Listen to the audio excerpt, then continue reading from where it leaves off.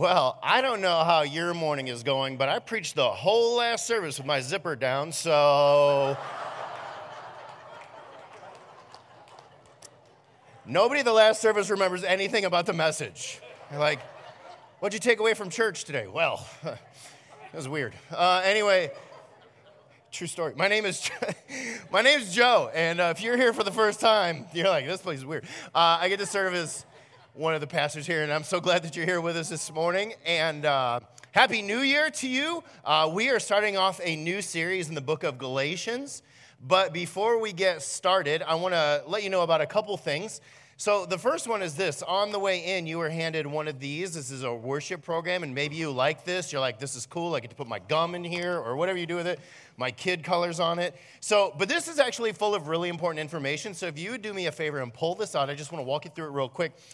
If you are a guest with us for the first time, special welcome to you. And we would love to know that you're here just so we can let you know a little bit about who we are. And the way that you can do that is on the back of this is a Connect card. You can use it for a few different things. You can put your information on here so we can let you know, like I said, about who we are. And if you are a guest with us for the first time, after the service, please don't just split. Please head over to the Welcome Center because we have a gift for you that we'd love to give you this morning. There's a place for notes. There's a QR code if you would like the digital notes that are available on the app. And then if you open it up to the inside, there's a lot of important information, like all of the announcements that you're going to hear this morning are also in here. So if you forgot something or you want more information, this is the place to go for that. So yes, you may keep this in your car as an emergency napkin, but make sure you read it first. And maybe I'm a little impartial because I make these, so it's awesome. All right, next thing to let you know about is we have an Exploring Jesus class coming up on Saturday at our Sandusky campus from 9 to 11 a.m. in the morning.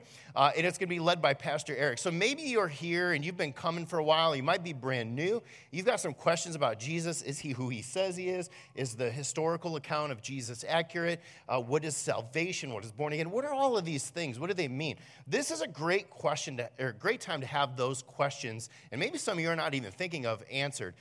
So if you're interested in being a part of this, all you have to do to register is text the word exploring to that number on the screen. It's a great place. It's a great class to invite family or friends or other people that you think might have questions about Jesus. And there's like no foundation of knowledge that you need to walk in there. I mean, even if you never heard of Jesus, this is good. This is perfect for you. And then, ladies, it's time for Renewed. So this is coming up on this Tuesday from 6 to 7:30 again at our Sandusky campus. And here's some words from Paula Lapata, who runs our women's ministry. She says, as we head into 2023, your New Year's resolutions fill the minds of many women. I mean, most people. I mean, some of us are already given up on our New Year's resolutions. There will always be areas we need to change in our lives, but what about the areas where God is calling us just to be content? For some, it's less about striving, working harder, and changing, and more about resting in contentment. Join us for Renewed on January 10th in Sandusky. So yeah, contentment is something like I struggle with and a lot of people struggle with. And so women, if you are struggling with that, this is a great opportunity. There's awesome worship, really good discussion as well too. So you can check that out. No need to register. You can just show up, and that's this Tuesday. And then lastly, child dedications are coming up. Now here at the chapel, we don't do we don't do infant baptisms, but we do child dedications, which is really three things. One, it's recognizing that our children are gifts from the Lord. Two, committing to raising that child in a Christ-centered home. And then three, calling on the church as a family to come around that family and help them to raise that child and point that child towards Jesus. And so we're going to be doing that in a few weeks. If you would like to take part of that, if you have a child or children you'd like dedicated, next week after the service for about 15, 20 minutes, we're just going to kind of go over what child dedication is and what it isn't. So make sure you come to that if you would like to have one of your children dedicated, okay? And then, last thing, before we jump to today's message, would you do me a favor and turn your attention to the screens?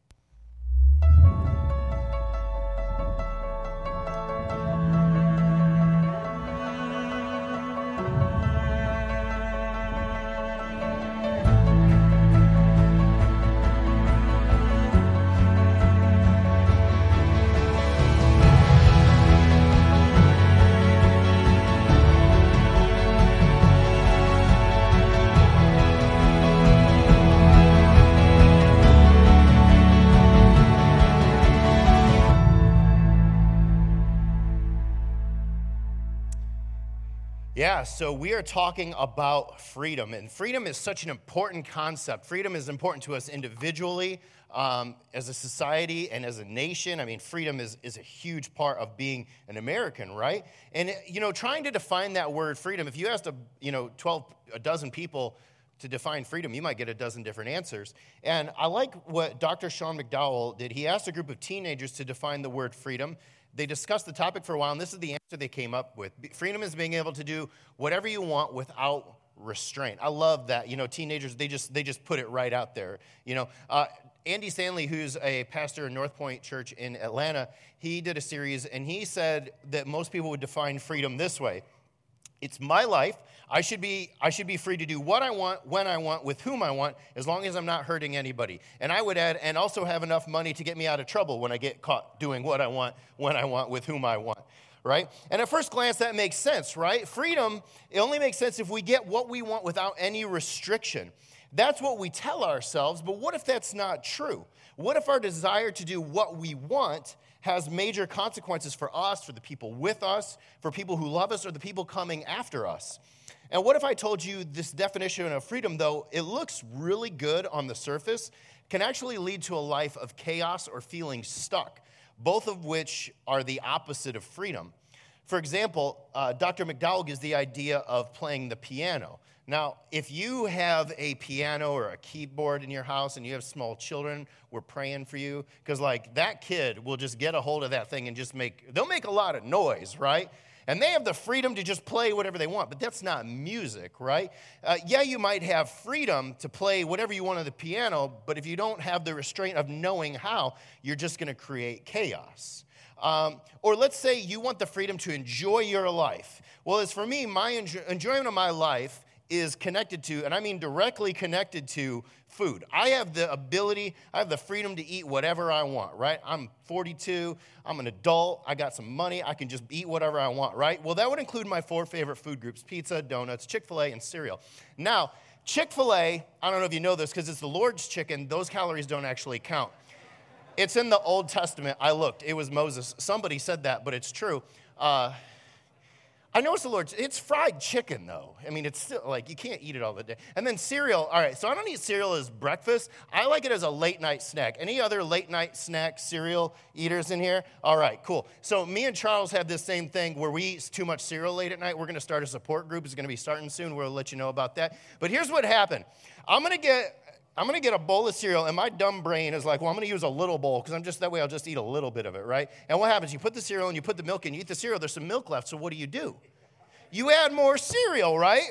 But then you overcompensate, and then you got now it's too dry, and so you got to add more milk, and then you repeat that same process over and over. Next thing you know, I'm at my kitchen counter crying because I ate 4 bowls of cereal before I went to bed. It's a problem. Everybody, it's a problem. We need help. So I'm an adult, and I have the freedom to eat what I want, when I want, and I wish someone would take that away from me, because it's bad. So if I freely eat these types of foods every day, all the time, then I'm probably not going to live to 50 years old. So there's ways in which you and I are currently living that we think is going to give us freedom, the freedom that we desperately want. But instead of living freely, we end up experiencing the opposite. Like I said, our lives can feel out of control, like a toddler playing the piano. Or you're going to feel like you're trapped. Maybe you end up getting a food addiction or something like that. And this is why we want to spend the next 8 weeks on this important topic of freedom. But instead of defining it and pursuing it our way, we want to look at freedom from God's vantage point. And so we're going to do this by studying Paul's letter to the Galatians and talking about how it explains the true and lasting freedom that we can experience. So if you have your Bible, I want you to open it, turn to Galatians 1, and I want to encourage you to continue to bring your Bible and read Galatians from it, because I think it'll reinforce the habit of getting into that. And if you have the YouVersion app on your phone, feel free to use that. If you don't have a Bible, there's some in the racks at the back of the room. We would love you to take one with you as a gift from us to you, so that you can bring that each week. But here's how it starts in Galatians 1 through 3, it says, "This letter is from Paul, an apostle. I was not appointed by any group of people or any human authority, but by Jesus Christ himself and by God the Father who raised Jesus from the dead." So right off the bat, Paul is giving some credibility. He's like, look, I'm not elected, I'm not appointed. I was chosen by God and by Jesus Christ himself. He goes on, he says, all the brothers and sisters here join me in sending this letter to the churches in Galatia. So now most scholars would agree that Paul wrote this letter around 50 AD. And Paul probably most likely planted these churches in Galatia and now is writing to them in a role of leadership. So he agrees, he greets the churches with his important theological truth. He says, may the God and Father of our Lord Jesus Christ give you grace and peace. Jesus gave his life for our sins, just as God our Father planned, in order to rescue us from this evil world in which we live. All glory to God forever and ever. Amen. So in addressing the churches, Paul reminds the readers that they are in need of rescue. And this Greek word for rescue literally means to pluck out, to draw, or to deliver. So Paul is essentially saying it is Jesus who comes in order to deliver us, to save us once and for all. And I'm grateful that Jesus wants to rescue us, but what exactly did we need rescuing from? I remember I was 14 years old. I was at a coffee shop in Fremont, and there was a group of people standing around, and this guy who taught me how to play guitar, he was standing there, and I was like, hey, what are y'all doing? He's like, oh, they're getting saved. Do you want to get saved? I'm like, yeah, I want to get saved. I didn't know I was getting saved from, right? So I just joined in this prayer group. But so we would try to wonder, like, okay, when you talk about getting saved here at the church, what does that mean? Saved from what? Well, Paul labels it, save us from this evil world in which we live. And I don't think I need to convince you that there is evil in our world. But what I think we need more convincing of is that perhaps we have something to do with that evil, that there is evil living inside of us. It's easy to point out the evil that exists in other peoples or other structures or organizations. It's much more difficult to admit that maybe there's some junk going on in here, that maybe we have some evil inside of us. But, the pride, selfishness, the ways of which we designated ourselves to be the God of our lives and the God over others. I mean, when you think about it, we really are at the center of our lives. We think that we are the most important person in our world. And here's how you can tell. Let me ask you two questions. What would make you more angry? Someone hitting your car and then leaving, or the fact that there is hunger in our world that kills millions of people? Which one makes you more angry? Here's another one. What would make you more angry? Having a really bad restaurant experience, screaming kids, the food stinks, it's overpriced, all of that, or the fact that there is systemic racism still alive in our world? You see, if you're like me, I often get much more angry at the things that happen to me instead of actual wrongs and evils that exist in our world. The reason is because we often find ourselves at the center, and if people or things around us don't sort of orbit around us and make everything go right in our world, we get really frustrated at that. So we typically get upset about things affecting us that are evil, or things that affect us over things that are evil or wrong in general. Why? Because we are at the center. And don't forget about how the pursuit of happiness or value and worth, in those things, we often become addicted, right, to things or to people which have negative effects on others. And I don't need to tell you that, even from within our own hearts come some words and actions that can do damage to the people on the receiving end. For some of you, the holidays you just got over were really stressful, right? And they're always stressful because you're going to be around some family members who maybe say some things or have said some things or do some things that are damaging and hurtful, and it's really stressful, right? We tend to say things that can often have a negative impact on others. And Paul says that these things are evil and we need to be rescued from them. Now, spoiler alert, remember, Paul argues for, and I would agree, that if we want to be rescued from the evil outside of us, and especially inside of us, then we have to let Jesus alone rescue us and give us freedom. Because only Jesus can do what we cannot do for ourselves. In 2 Corinthians 5:17, it says that if anyone is in Christ, he is a new creation. The old is gone, the new has come. It doesn't say if anyone is in Christ, he is a better creation. No, it says a new creation. It says a new heart. You are a new person. And here's what I want you to remember, why Jesus alone can give us freedom. Because in John 8:36, he said, if the Son sets you free, you will be free indeed. You will truly be free. But again, because we're self-sufficient, we like to call the shots, and we have determined how we ought to figure out how to become free. And we've determined to find rescue in a few different ways, and I want to talk about three of them. The first one is this, the promise of secularism, or what our world offers. Grab a hold of what makes you happy, and you will achieve freedom. Here's the equation.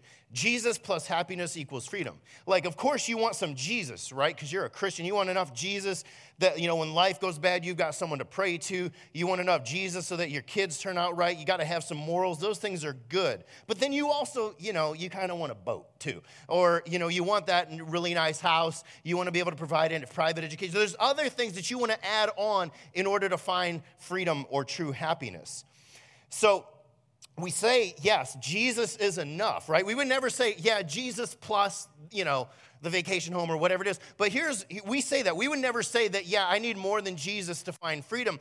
But when you take a street level view of your life every day, how you spend your time and your money and the things you think about when you're bored, when you wake up, when you go to bed, what does that really say about what's most important? What does that really say about where you're looking for freedom? Because if somebody took a snapshot of a day in my life, I don't know if they would look at it and say, yeah, Jesus is obviously the most important thing. Jesus is where, Pastor Joe's looking for freedom. So what happens is we listen to our hearts, which are drawn to things that make us happy. Or let me rephrase that. Our hearts are drawn to the things that we think will make us happy. Money, notoriety, good looks, food, people, sex, phones, traveling, career, success, all of these things, which are good things that we should be able to enjoy, we think are going to give us deliverance, right? I mean, I've said this before, but I'm convinced I'm just one more Amazon delivery away from final contentment, right? And then it doesn't work. I'm like, well, we'll try it once more, It's got to work eventually, right? If that brown box shows up and you're so happy for a little while, but eventually things just kind of get back to normal. And so what happens is when our hearts cross the line from I want this in my life to I need this in my life, we start to become obsessed, addicted, and eventually despondent. Pastor Tim Keller, he says it perfectly when he says, if we look to some created thing to give us the meaning, hope, and happiness that only God himself can give, it will eventually fail to deliver and break our hearts.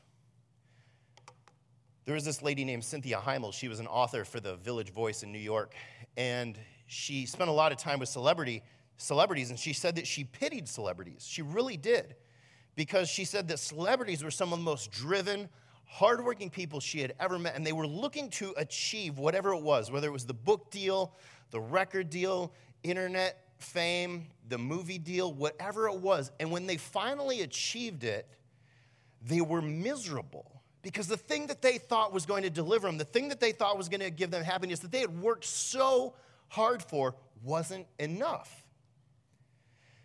So we always think, right, that the grass is greener on the other side. Whatever we have, there's got to be something better. I heard this great quote. It said, if the grass is greener on the other side, it might be because of a septic issue. Right? Yeah, it looks great, but maybe there's some crap, going on underneath that you're not aware of. We know this is true. You know that you think there's something out there that if you get it, or you get him, or you get her, then you are finally going to be happy and free. How's that working? The second way is this, the promise of religion, that if you keep the rules, you can earn your freedom.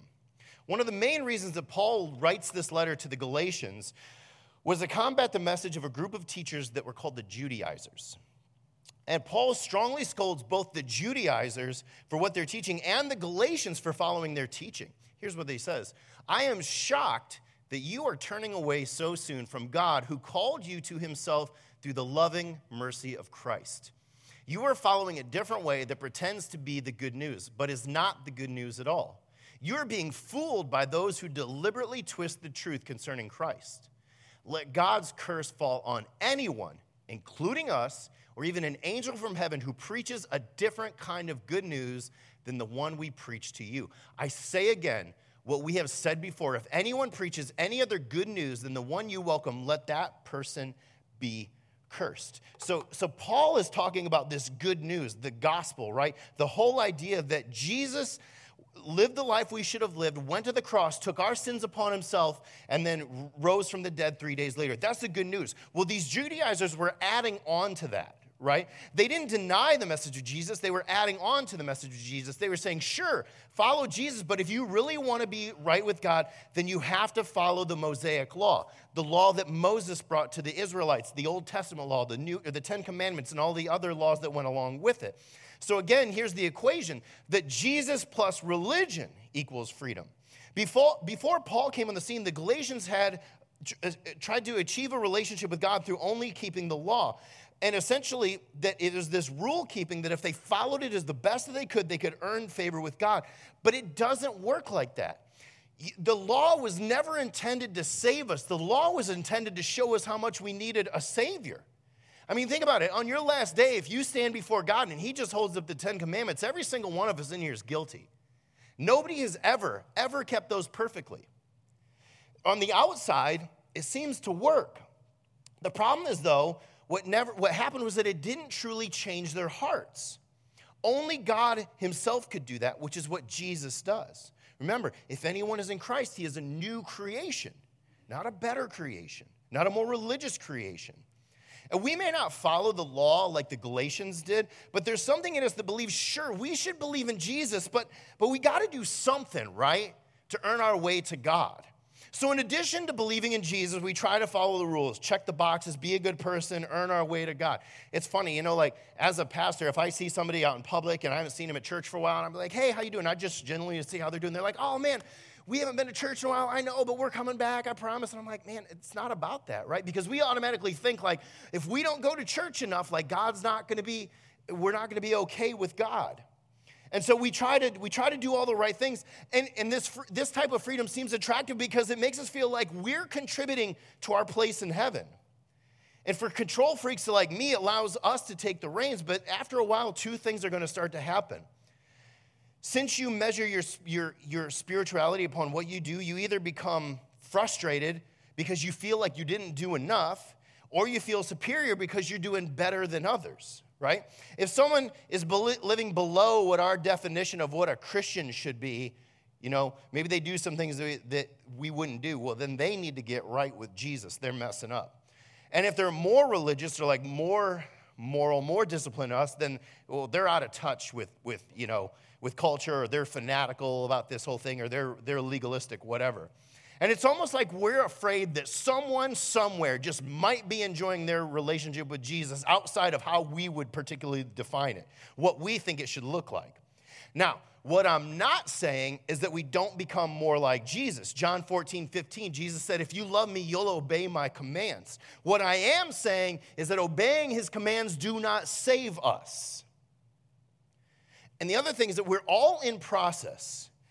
Sometimes all you can see is what you can see. And you don't know where that person has been. You don't know their story, and you don't know how far along on the process they are. And so this doesn't mean that we don't have accountability either. Now, we have accountability, but it's in the context of relationship. There are people who are close enough to me that if they see me living in a way that is not in line with how Jesus is called to live, they have both the obligation and the right to come to me and say, hey, what is going on? But if you see someone and you don't know that person, and you get to know them and get to know their journey before you start making judgments about how they look or live, because all you can see is what you can see. And all of these things showed us that, yeah, we need to be rescued. So the third and final way is this, the promise of pleasing people. That if you do whatever you need to do to earn people's approval, and they will give you freedom. We're so hung up on what other people think of us at times, right? Which essentially just gives other people power over our lives. Here's the equation. Jesus plus the approval of others is going to equal freedom. So after Paul admonishes the Judaizers and questions the Galatians' faith, he speaks about himself and says these powerful words. Obviously, I'm not trying to win the approval of people, but of God. If pleasing people were my goal, I would not be Christ's servant. So the reason Paul brings up pleasing people here is because this is exactly what the Galatians were doing.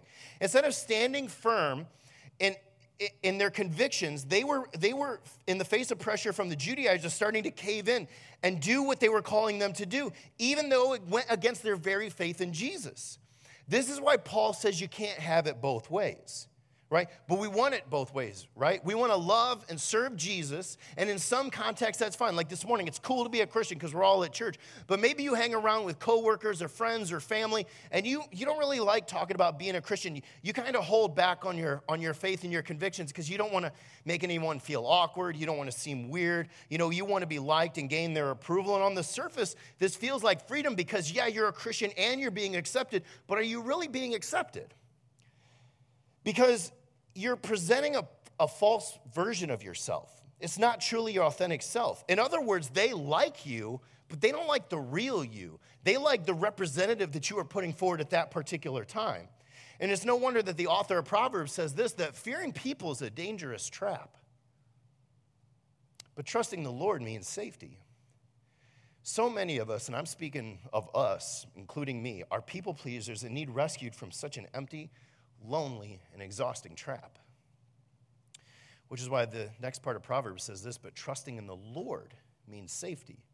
And this word safety literally means to be set securely on high, which is to say that you will be completely out of reach and be free of the trap that has been set for you. And to receive this kind of safety, this freedom, it only comes from trusting in the Lord himself. The only way to be rescued from the trap of secularism, of religion, and people-pleasing is through Jesus. Paul says the exact same thing to the churches again in verse 3 and verse 6. May God the Father and our Lord Jesus Christ give you grace and peace.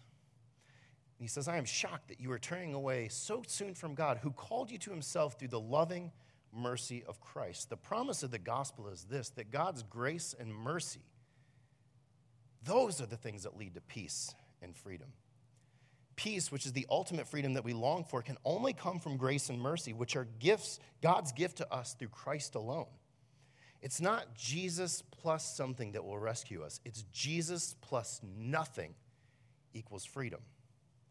Jesus alone gives us everything that we could ever want. It's like we're drowning, trying to swim to the shore, and we can't possibly do it. And Jesus comes with a rope, and he throws in the water for you to grasp onto, and you take it, and he pulls you to safety and gives you freedom once and for all. And if you're here and you've never experienced that real freedom before, man, today is the day, because Jesus said in John 8:36 that if the Son sets you free, you will be free indeed. And if you're here and you've let Jesus rescue you, but you find yourself stuck in the same cycle of religion, people-pleasing, or sin, or addiction, whatever it is, remember, Jesus said that if the Son sets you free, you will be free indeed. It's kind of like this. Imagine you're locked up in a prison cell. Jesus comes and sets you free, pays the cost, serves your sentence. The cell door is open, and you walk out into freedom. But freedom isn't always easy. It's not always comfortable. It's not always familiar. Sometimes following Jesus into freedom can be really, really scary. So you find yourself at times missing your cell. Not because it's better, not because it's good, but because it's easy, it's comfortable, it's familiar, it's predictable. I do this. As I was preparing this message, I was really challenged because I do this. I find myself thinking that I'm going to be happier, that I'm going to be free back in my cell, back in my old ways, doing the things that used to give me what I thought was freedom. This idea of going back to prison, it's called recidivism. And this is a really interesting statistic. The United States has some of the highest recidivism rates in the world. According to the National Institute of Justice, almost 44% of criminals released return the first year out of prison. 44%, almost half of all criminals who get released from prison end up back there the same year. A good friend of mine recently experienced this. He goes to church here. He did his time in prison, paid his dues, just got out, now he's free. But it's been really hard. It's been really hard on him because he's had to learn to live a new life. He's had to find new friends. He's had to live by a new set of rules. And he'd probably tell you that at times, prison is easier. It's not better, but it's more comfortable. It's more predictable. It's familiar, right? But it's not freedom. Following Jesus is freedom. It's not always easy. It's not always comfortable. It's not always familiar, but it is true freedom. Freedom from sin, freedom from shame, freedom from guilt, freedom from selfishness. So if you're a follower of Jesus, I got to remind you that the cell door is open. The cell door is open. You can go back if you want to, but there's nothing there. It's not freedom. And here's the best part. You don't have to go back. You are free. Your debt is paid. You are forgiven and free to live in a new way of following Jesus. If you've never experienced that, Jesus said that if the Son sets you free, you will be free indeed.